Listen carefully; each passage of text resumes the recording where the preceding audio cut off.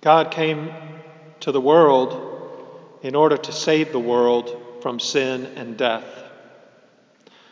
By his death on the cross, Jesus Christ, the Messiah, saves us from sin and death and restores us to the life of God.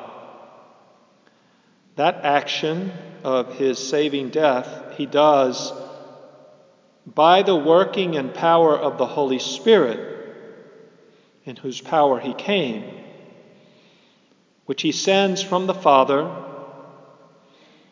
beginning at Pentecost, which is 12 days away.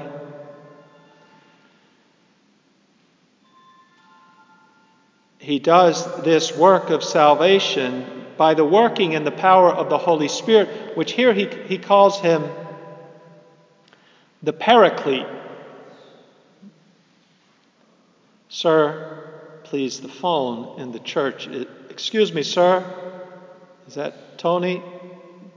You either go outside or you can't talk on the phone in church, please, during Mass. We'll wait for you. Get rid of the phone. Hello? Oh, this is total disorder. Sir, you either have to put the phone away or leave the church right now.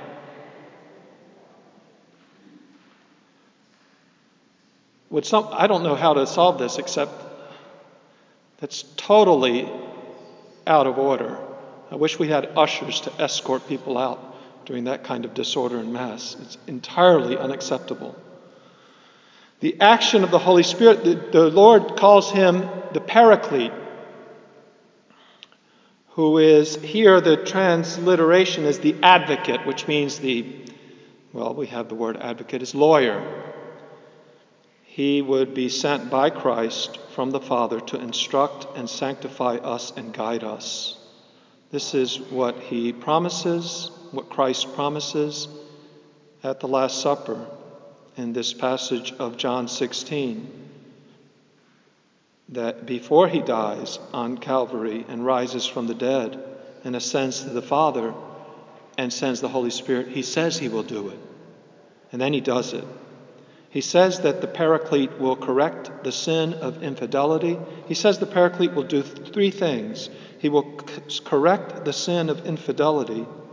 He will show the world that it is a sin, that it is blasphemy to reject Jesus Christ, the Messiah, the Savior of the world.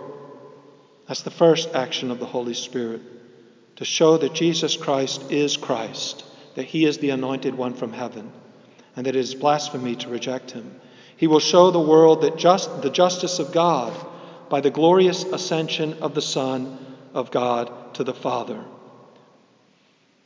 and the moral and doctrinal truth taught infallibly by the Church till the end of time, guaranteed by the working and the power of the Holy Spirit of justice. He will convict the world of justice because Christ is going to the Father, and he will come again to judge the living and the dead.